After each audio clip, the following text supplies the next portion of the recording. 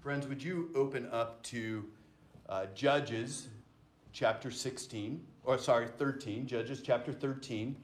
And I am going to this morning, again, last week I did a show of hands. How many of you have actually read the entire encouraged section from 13 all the way through 16? Just raise your hands. Just raise your hands. Those of you, bless you, bless you, bless you, bless you. The rest of you, bless you too. But you would get more of a blessing if you actually read all of it. So I really want to encourage you, friends, get in the Word. Read ahead. Digest it. Let marinate in it. Because there is a lot here from the story of Samson. This story of Samson makes me ask, what does it take for a person to be used by God in an extraordinary kind of way? If God wants to move and do something that is really unique, what kind of person does God choose? So I've been thinking about these questions, especially as I've been looking at this man by the name of Samson. And I spent some time thinking about people that God has used in my life. So I think back some 20 years, back to 2000, when I heard for the first time in person a man preach at a conference called One Day. And I remember exactly where I was seated in this hill in Tennessee, listening to it with probably about 10,000 other young adults, listening to this and just being riveted by John Piper's message. I remember where I was seated. I remember what he had to say. I remember his illustration about collecting seashells on the shore. You know, is that how we want to spend our retirement? And my heart was riveted by that. I remember just being captivated as I heard him speak. Now, not everyone can preach in that way that different people even remember that same sermon. But I have other friends who were at that conference who I know now that I didn't know then. And when we gathered together, we go, do you remember that day? And we all remember that message. It was a powerful, convicting message. I also think about when I pick up my phone and look at the different podcasts that I listen to. The different pastors on there and their sermons that are consistently just really, really good. And they have a way of expressing themselves, which just makes me go, wow, that is an amazing gift of preaching. Why don't I have that? A little self-deprecating humor right there, right? But you listen to these men and you go, wow, that is an extraordinary gift that they have. And in some cases, around these men and their preaching, whole church planting movements have started. They have a gifted way of not only preaching, but a gifted way of leading. And then I think of some of those who are of the dead, whose lives have been over and over influencing us generation after generation. I think of Martin Luther as we think about All Saints Day, and we just celebrated Halloween. And on that day, you get Martin Luther nailing up the 95 Theses on the castle door of Wittenberg. And at that day, he was a man who changed the course of church history and helped the church rediscover the beauty and the power of the gospel. And then you have men like John Bunyan, who was a tinkerer, who fixed pots and pans, and who wrote a novel that is one of the greatest pieces of English literature, Pilgrim's Progress. Or you think about Jonathan Edwards, who was a brilliant speaker and a spark in a revival that would be called the Great Awakening. Jonathan Edwards. Or C.S. Lewis. Some of you have heard of C.S. Lewis. And C.S. Lewis, who called himself the most reluctant convert in England. And yet he wrote one of the clearest books exploring Christianity and volumes of other great books. And I could go on and on and on. And what of all these people have in common is that they have a unique, and I guess you could say exceptional gifts contributions that God has given to them so that they can contribute to the church. And they have all been used by God in such a way that they have a huge influence. And I guess you could say that you have to say that God uses people who has exceptional gifts. As you start looking at that, man, God uses people who have exceptional gifts. And as a result, we are always looking for that unique person to follow. Who has a unique gift? And we live in a time in which the really exceptional individuals can become prominent. Or in our political world, really strange people rise and become prominent. And so if I asked you to name some people that God is really using across North America at this time, you would probably come up with maybe 5 or 6 people. People who might have a television show, maybe have written really good books, or who have maybe done some kind of church planting movements, or their churches are really large. And it's not that God won't use us, right? We just don't expect much because we're not exceptional like them. Isn't that kind of how we feel sometimes?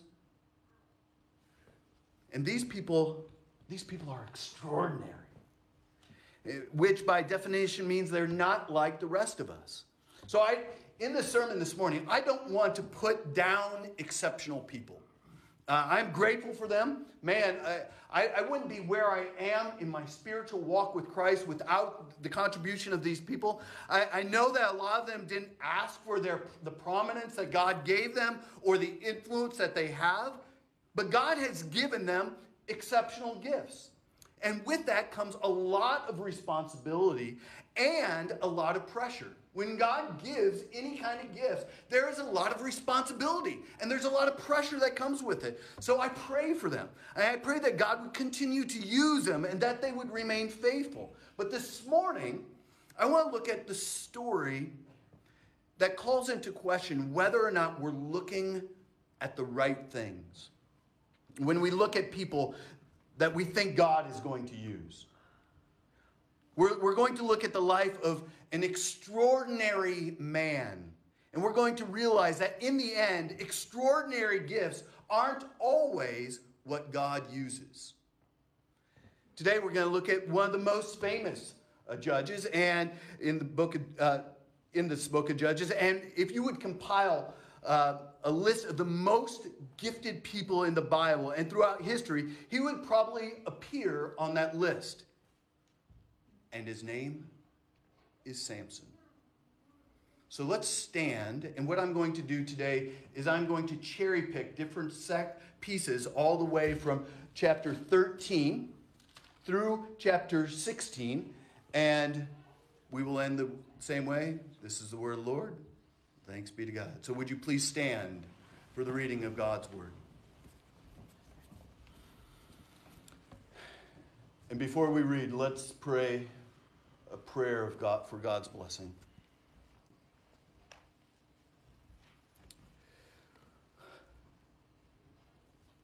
Before the throne of God above, we have a strong and perfect plea, a great high priest whose name is love, whoever lives and pleads for me. When Satan tempts me to despair, tells me of the guilt within, upward I look and see him there who made an end of all my sin. Father, we thank you for the reminder of your great mercy and your great faithfulness. Thank you that it is because of your mercy that you come and you reveal yourself to us, even this morning, Lord. Otherwise we would know nothing of you. And we thank you that when we open up your word, our Bibles, Holy Spirit, you come and you take the word of truth as we find it here in Scripture, and you bring it home to our lives. So we pray, O Lord, that you will do that right now as we hear the voice of God. For we seek you this morning, O Lord, and we seek you in Jesus' name. Amen. The word of Christ speaks to us in this way, starting at chapter 13. And the people of Israel again. Are you picking up a theme? And the people of Israel again did what was evil in the sight of the Lord. So the Lord gave them into the hand of the Philistines for 40 years. And there was a certain man of Zorah, of the tribe of the Danites, whose name was Manoah. And his wife was barren and had no children. And the angel of the Lord appeared to the woman and said to her, Behold, you are barren and have not borne children, but you shall conceive and bear a son. Therefore, be careful and drink no wine or strong drink, and eat nothing unclean.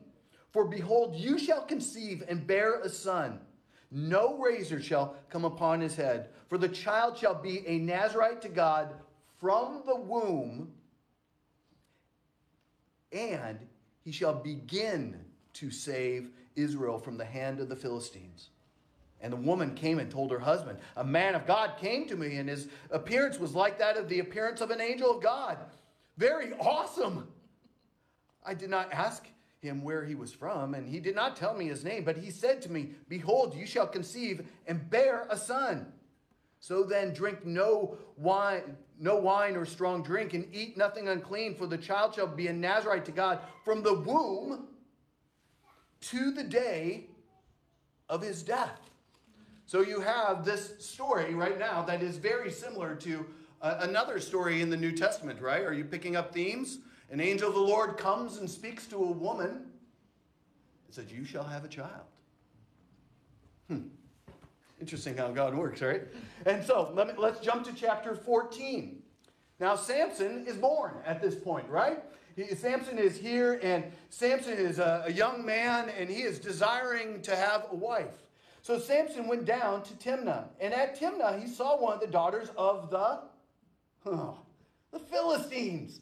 And then he came up and told his father and mother, I saw one of the daughters of the Philistines at Timnah. Now get her for me as my wife.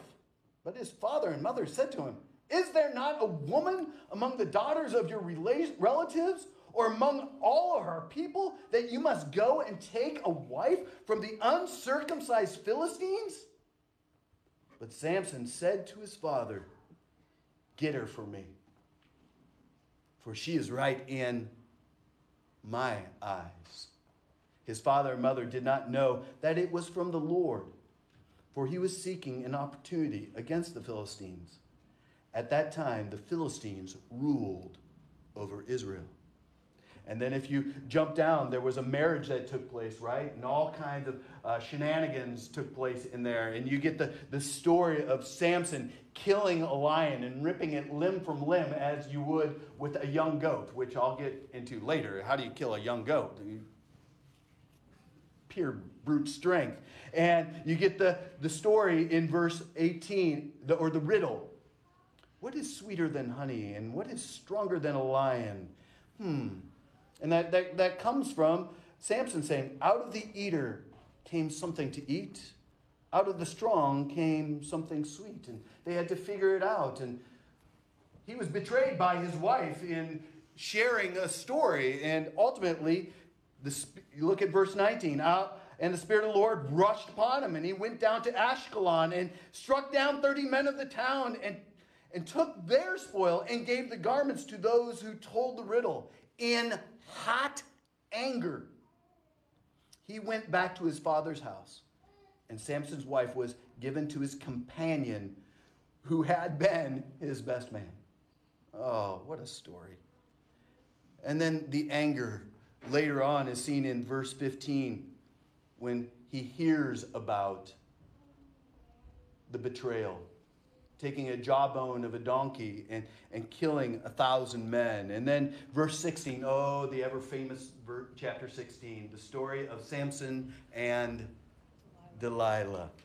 Samson went to Gaza, and there he saw what? A prostitute. He saw a prostitute, and he went in to her. Code word in Hebrew is consummation. The Gazites were told, Samson has come here, and they surrounded the place and set an ambush for him all night at the city gate. And they kept quiet all night, saying, let us wait till the light of the morning, then we will kill him. But Samson lay till midnight, and at midnight he arose and took hold of the doors of the gate of the city and the two posts, and pulled them up, bar and all, put them on his shoulders, and carried them to the top of the hill that is in front of Hebron. And later on, you get the story, multiple opportunities to try to bind the strength of Samson. Ultimately, it came to a point of him sharing the secret of him being a Nazarite. And the only way to release his strength is by shaving his head. And then lastly, the death of Samson. 16 verse 23, and the lords of the Philistines gathered to offer great sacrifice to Dagon their god and to rejoice. And they said, our God has given Samson, our enemy, into our hand. And when the people saw him, they praised their God. For they said, our God has given our enemy into our hand, the ravager of our country, who has killed many of us. And when their hearts were merry, they said, call Samson, that he may entertain us. So they called Samson out of the prison, and he entertained them. They made him stand between the pillars. And Samson said to the young man who held him by the hand, let me feel the pillars on which the house rests, that I may lean against them. Now the house was full of men and women. All the lords of the Philistines were there, and on the roof there were about 3,000 men and women who looked on while Samson entertained. Then Samson called to the Lord and said, oh, Lord God, please remember me, and please strengthen me only this once, O God, that I may be avenged on the Philistines for my two eyes. And Samson grasped the two middle pillars on which the house rested, and he leaned his weight against them, his right hand on the one and his left hand on the other. And Samson said, let me die with the Philistines. Then he bowed with all of his strength, and the house fell upon the lords and upon all the people who were in it. So the dead whom he killed at his death were more than those whom he had killed during his life. Then his brothers and all his family came down and took him and brought him up and buried him between Zorah and Eshtaol in the tomb of Manoah, his father. He had judged Israel 20 years. This is the word of the Lord. You may be seated.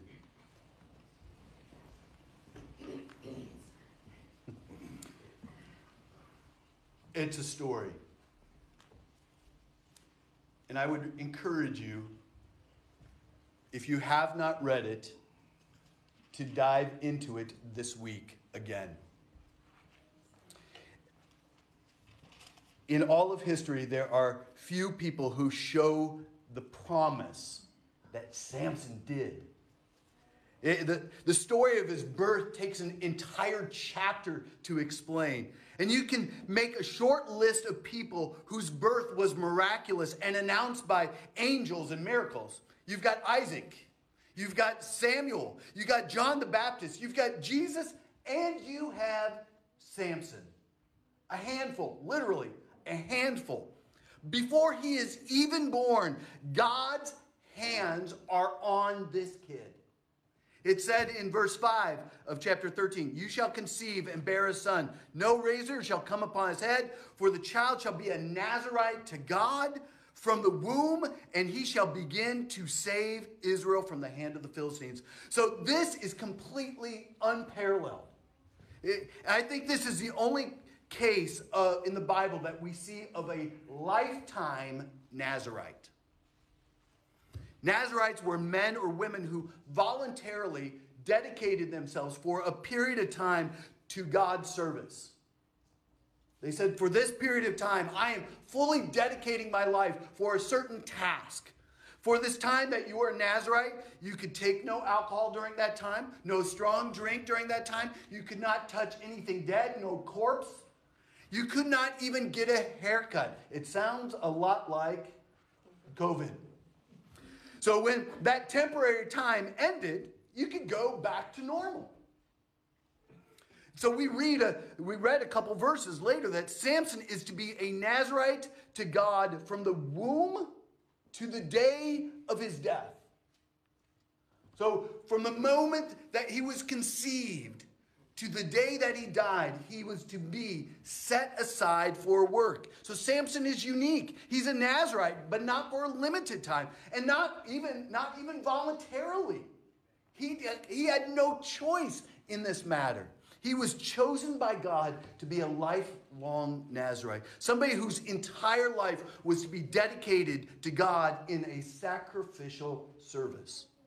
And at the end of that chapter 13, we read, the young man grew, and the Lord blessed him, and the Spirit of the Lord began to stir him.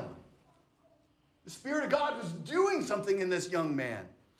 He was most likely to succeed, what they would call some kind of wunderkid, some wonderful kid, a young man with amazing gifts, a person who achieves great success when relatively young.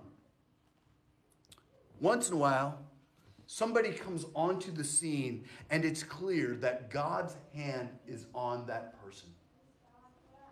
It's almost like Midas's touch, right? Anything that he touches becomes gold. Before Laura and I had kids, I used to kind of debate nature versus nurture. Anybody else kind of do that? I wondered how much of the way that our kids would turn out because of the way that we raised them, our nurture. And then we had kids. The debate was over. Children don't arrive on the world as a blank slate, right? We all know that. They arrive with certain bents and quirks and things that are unique to them. And of course, nurture does play a role as well. So here is somebody who shows up, who is both divine design by God and the way that he is raised, all meant to make a difference.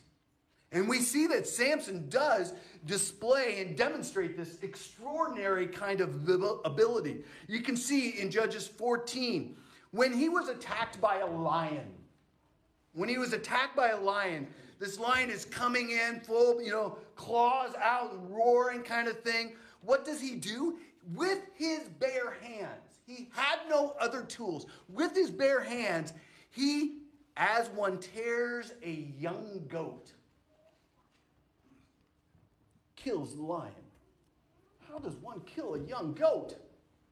That takes amazing strength, probably in the first place. But he does this with a huge beast that makes it sound like it's easy to tear apart a young goat with your hands. And personally, I'm impressed if you're tough enough to tear apart a young goat. But here he is tearing apart an attacking lion, coming at him full speed. And this is beyond impressive. And then when he loses a bet later on, you can see when he loses the bet and he has to pay the wager for losing the bet, and the bet was 30 pieces of clothing, so that shows you that these guys were really into clothes. They were fashion divas back then. Listen, if we're going to win, what I want is 30 pieces of clothes. He doesn't go out and buy the clothes. What does he do? He goes to a major Philistine city, kills 30 men, takes their garments, and pays the winners with those articles of clothing. No wonder how I just wonder how he even got into that major city, killed 30 men, and then walked out with 30 garments of clothing. That's another extraordinary event. great strength. And then on top of that, when he gets angry with some Philistines, he catches 300 foxes or jackals, catches them. That's a feat right there. 300 of them, catches them, ties their tails together, puts in a torch, and lights the torch and sends them off into the fields. And what happens there? Burns down all the Philistine crops. Burns them all. Think what that would take to catch 300 foxes or jackals. Control them. Light a torch. Crazy.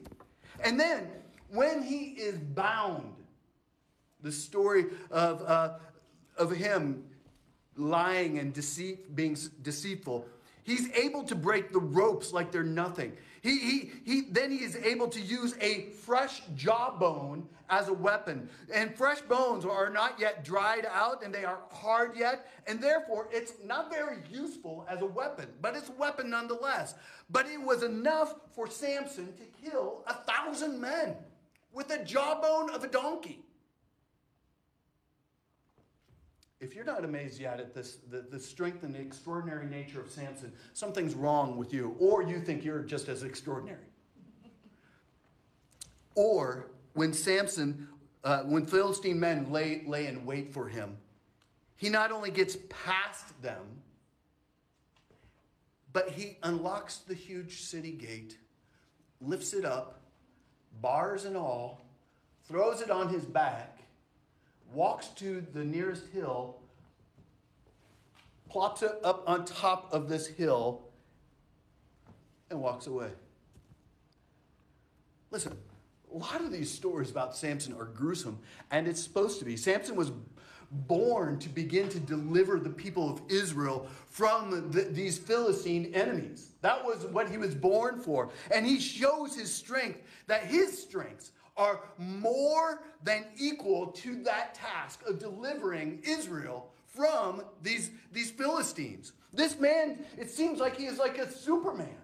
He's got some kind of strength inside him where he can do almost anything. And Samson had began announced by the angels before he was born, and he has the superhuman strength, and he fights with the enemy without seeming like he even has to try. And he is one of the most gifted and capable people in all biblical history. No deliverer in the book of Judges matches his potential.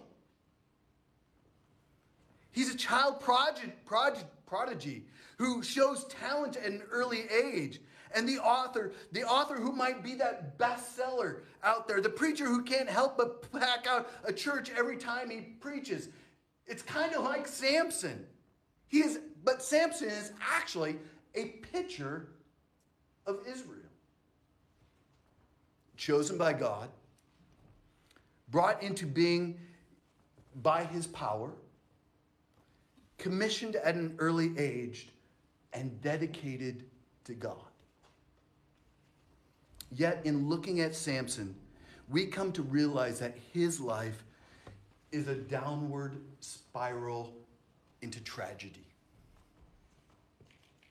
It's easy to get caught up in these Sunday school or VBS kind of stories of dare to be like a Samson, when in reality you go, don't be like Samson.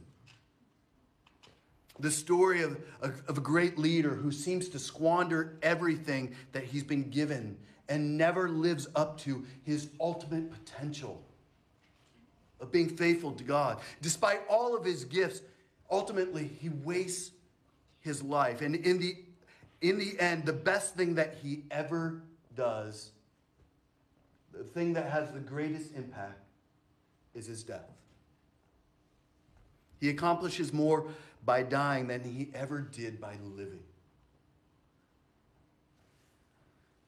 So let's look at his, if you will, his wasted life. And I use those words very carefully, cautiously. Do you realize that in Samson's entire life, despite all of his strengths, he never once leads an army into battle against the Philistines? His whole life is a series of personal crusades based on his whims and his desires. It's all about Samson. It's all about him. Not to mention all the times that he violated his Nazirite vows.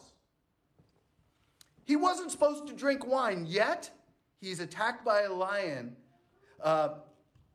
and spent weeks drinking with his Philistine buddies. Weeks spent drinking with him. He wasn't even supposed to touch a dead corpse. And what does he do? He tears animals apart, and then he comes back to that dead animal and eats out of the corpse of that animal. And he uses a donkey jawbone, a dead donkey jawbone, as a weapon. He was supposed to deliver Israel from the Philistines, right? Instead, what does he do? He takes for himself a Philistine wife and frequents a Philistine prostitute. He violates his Nazirite covenant at every turn. He is foolishly arrogant, rash, insolent, impetuous, and gets himself into all kinds of compromising situations all the time. Part of me goes, it's a stereotypical man on steroids. He is drawn to idols. The idols in his life are foreign women. Oh, if I could just have that foreign woman. Never in the entire narrative does he act in anyone's interest but his own interests. And eventually, he falls in love with this Philistine woman by the name of Delilah. I can hear her voice in Delilah at Night, right? You've heard that on what radio station is, I don't know, but it's creepy. She kind of talks like this all the time. And he gets entangled with her, and he ultimately loses his strength. Why? His strength ultimately wasn't in his hair. We all want to believe it was this magical thing, just cut off the hair. But if you look carefully, the reason that he lost his strength is much more serious than a haircut. Judges 16 verse 20 says, he did not know that the Lord had left him. One commentator by the name of Daniel Block writes this: to be abandoned by God is the worst fate anyone can ever experience. Now the divinely chosen agent of Yahweh has lost him. Samson's game is over. For a chapter he has been playing with his God-given talent, and now he discovers that he has frittered it all away. And God raises up this man and gives him extraordinary gifts, but in the end, God ultimately walks away from him. Gifts aren't enough for God to use. Gifts aren't enough. And at the end of Samson's life, with his eyes gouged out, Samson prays to God, which is good. But as he prayed, you listen to the prayer, it is a very self-centered prayer. Oh God, please remember me. And please strengthen me only for this once, oh God, that I may be avenged on the Israelites for my 2 eyes. Do you hear the tone and the tenor? No mention of the national emergency or the divine agenda that he was put on this earth to fulfill. I just want to avenge my eyes being plucked out. No thought of God's long-range plan. He is completely, even in his last moments, completely self-absorbed. But God did answer his prayer, didn't he? Sometimes God works that way. God does answer our prayers. The Nazirite, who is set apart for God's service, pulls down the pillars of this temple, of this house of worship where Dagon was. He pulls it down and he dies with his enemies. The narrator comments, so the dead whom he killed at his death were more than those he killed during his entire life. That's not a compliment. That is absolutely tragic. Daniel Block goes on to say that this man, with his unprecedented high calling and with his extraordinary divine gifts, has wasted his life. Indeed, he accomplishes more for God dead than alive. Israel is better off with the death of Samson than they were ever with his life. It was a wasted life. It was a tragedy. It's only at the end that you see a glimpse of his promise. The ESV Literary Study Bible writes this: Samson is the archetypal strong man who could defeat his enemies in battle, but could not control his sensual appetite.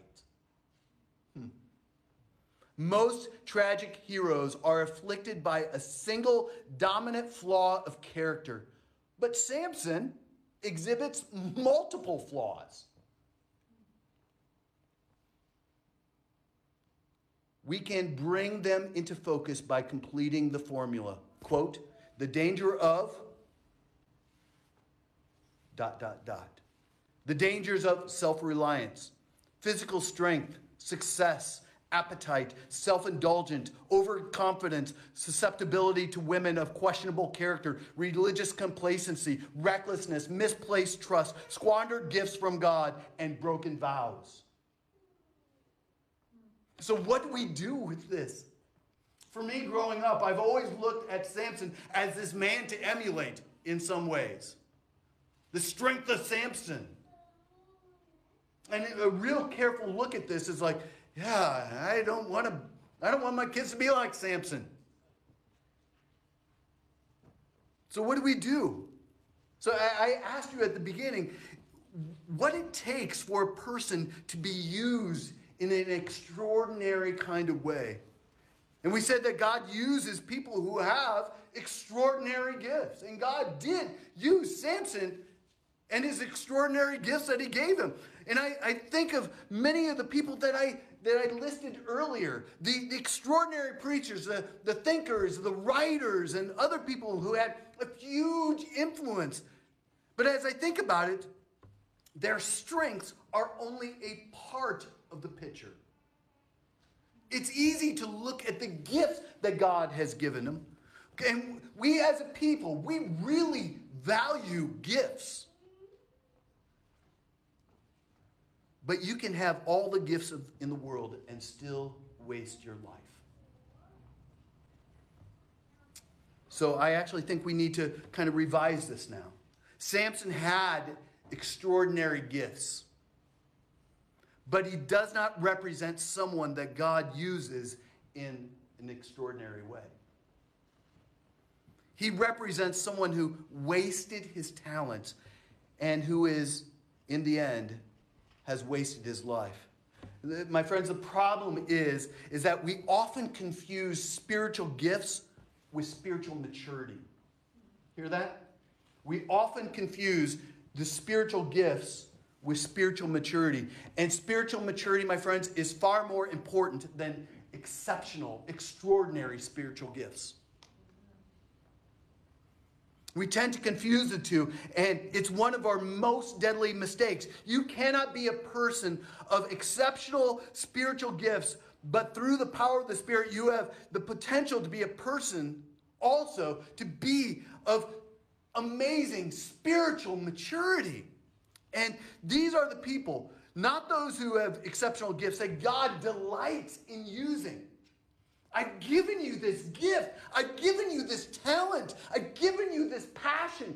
Will you also grow in your knowledge and in your grace in the Lord Jesus Christ? Will you increase in holiness and spiritual maturity? Will you open the Word of God and devour it and eat it and marinate in it? Will you hold yourself accountable to other brothers and sisters in Christ so that you can grow in holiness? So that as these gifts are grown and matured within you, God can delight in you as you use His gifts. Spiritual gifts, extraordinary gifts are nice, But you can have all the gifts in the world and end up wasting your life. In the end, what God uses is not people with extraordinary gifts. It's people who are ultimately moving towards spiritual maturity. Becoming men, women, and children who are growing in spiritual maturity. It's people who come to understand the gospel. But they don't stop there. They understand the gospel and then they apply the gospel, no matter how much or how little they are gifted. In the reflection quote today, Tim Keller kind of gets to this. Listen to this. He says this about pastors and church leaders, and it's true of all of us. He says this: most churches make the mistake of selecting the leaders as leaders, the confident, the competent, and the successful. What you need in a leader is someone who has been broken by the knowledge of his or her sin, and even greater knowledge of Jesus' costly grace. The number one leaders in every church ought to be people who repent the most fully, without excuses, because you don't need any now. The most easily, without bitterness, the most publicly, and the most joyfully. They know their standing isn't based upon their performance, but it's based upon his grace. So you don't need strengths like Samson. Hear that. You need repentance. You need the knowledge of Jesus' costly grace. Spiritual maturity is far more important than the gifts that God gives you. Your spiritual maturity will help you navigate how to use the gifts that he has given you. Robert Murray McCheyne, a Scottish minister back in the 1800s, none of you know him, but he was only 29 when he died. A young man. The week before he died, he preached on Isaiah 60 verse 1. And this is what Isaiah 60 verse 1 says: "Arise, shine, for your light has come, and the glory of the Lord has risen upon you." Arise and shine, for your light has come, and the glory of the Lord has risen upon you. God's glory is upon you. So at his death, Robert Murray McCheyne's death, found underneath his pillow was a letter he had received from a man who had listened to his last sermon, that last sermon. The letter said that it ultimately brought him to Christ. But it wasn't what he said in the sermon. Just for the record, pastors spend a lot of time crafting their sermons and a lot of how we say what we want to say. But it wasn't what he said or wrote that led this man to Christ. It's what he saw in McCheyne. This is what the letter said. "It was not anything you said, but it was what you were as you preached.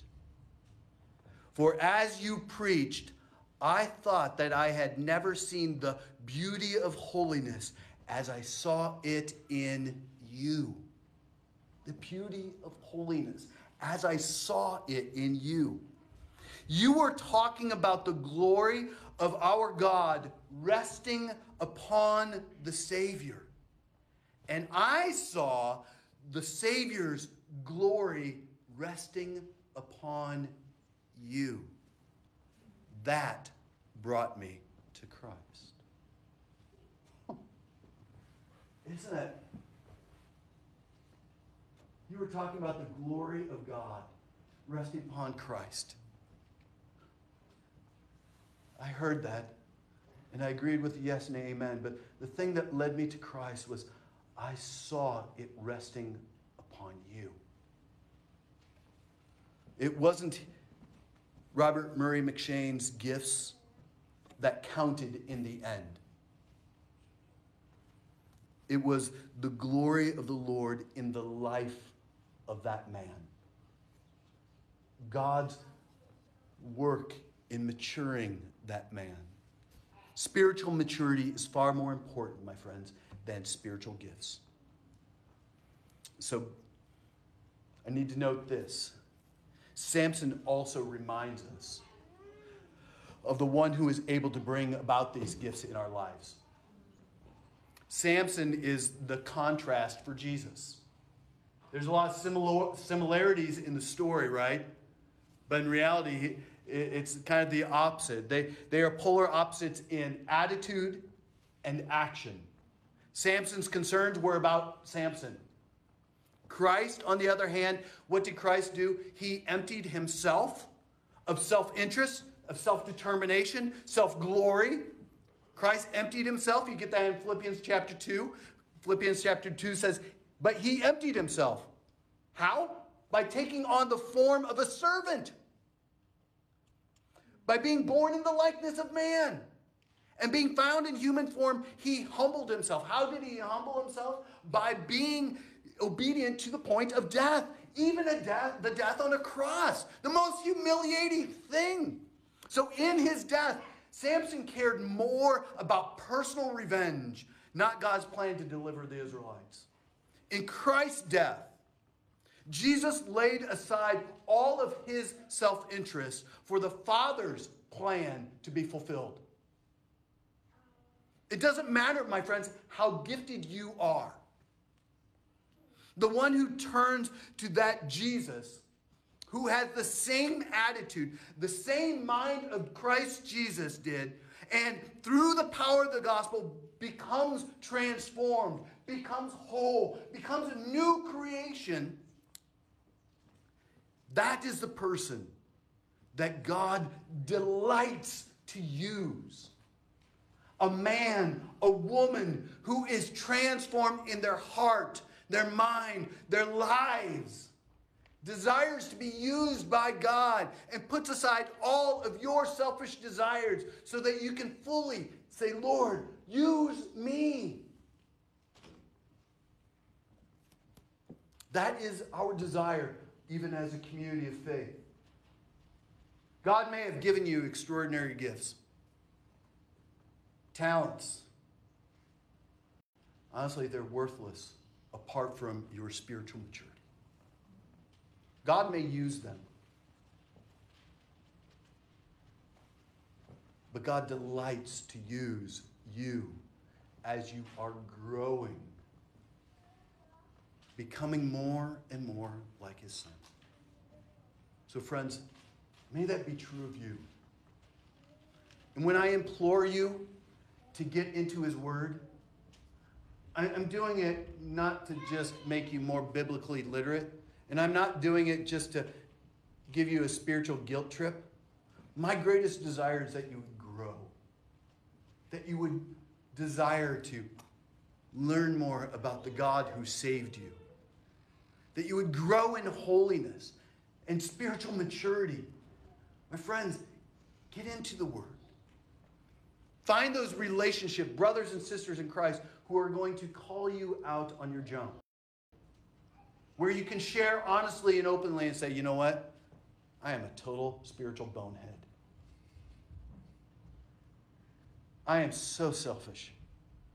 I care about my interests more than the interests of my family, my wife, my friends. It's all about me. Would you hold up the mirror of God's holiness and help me see me for who I am? Would you walk alongside me? Because I want to be used for God's glory. That is the church that Christ desires. And that is what I pray for you and I pray for me. Amen? Let's pray.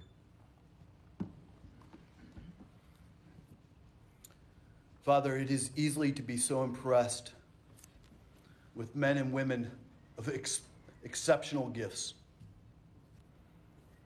But the reality, God, is in your kingdom, it isn't the gifted or the strong that you choose to use. You have even chosen the foolish things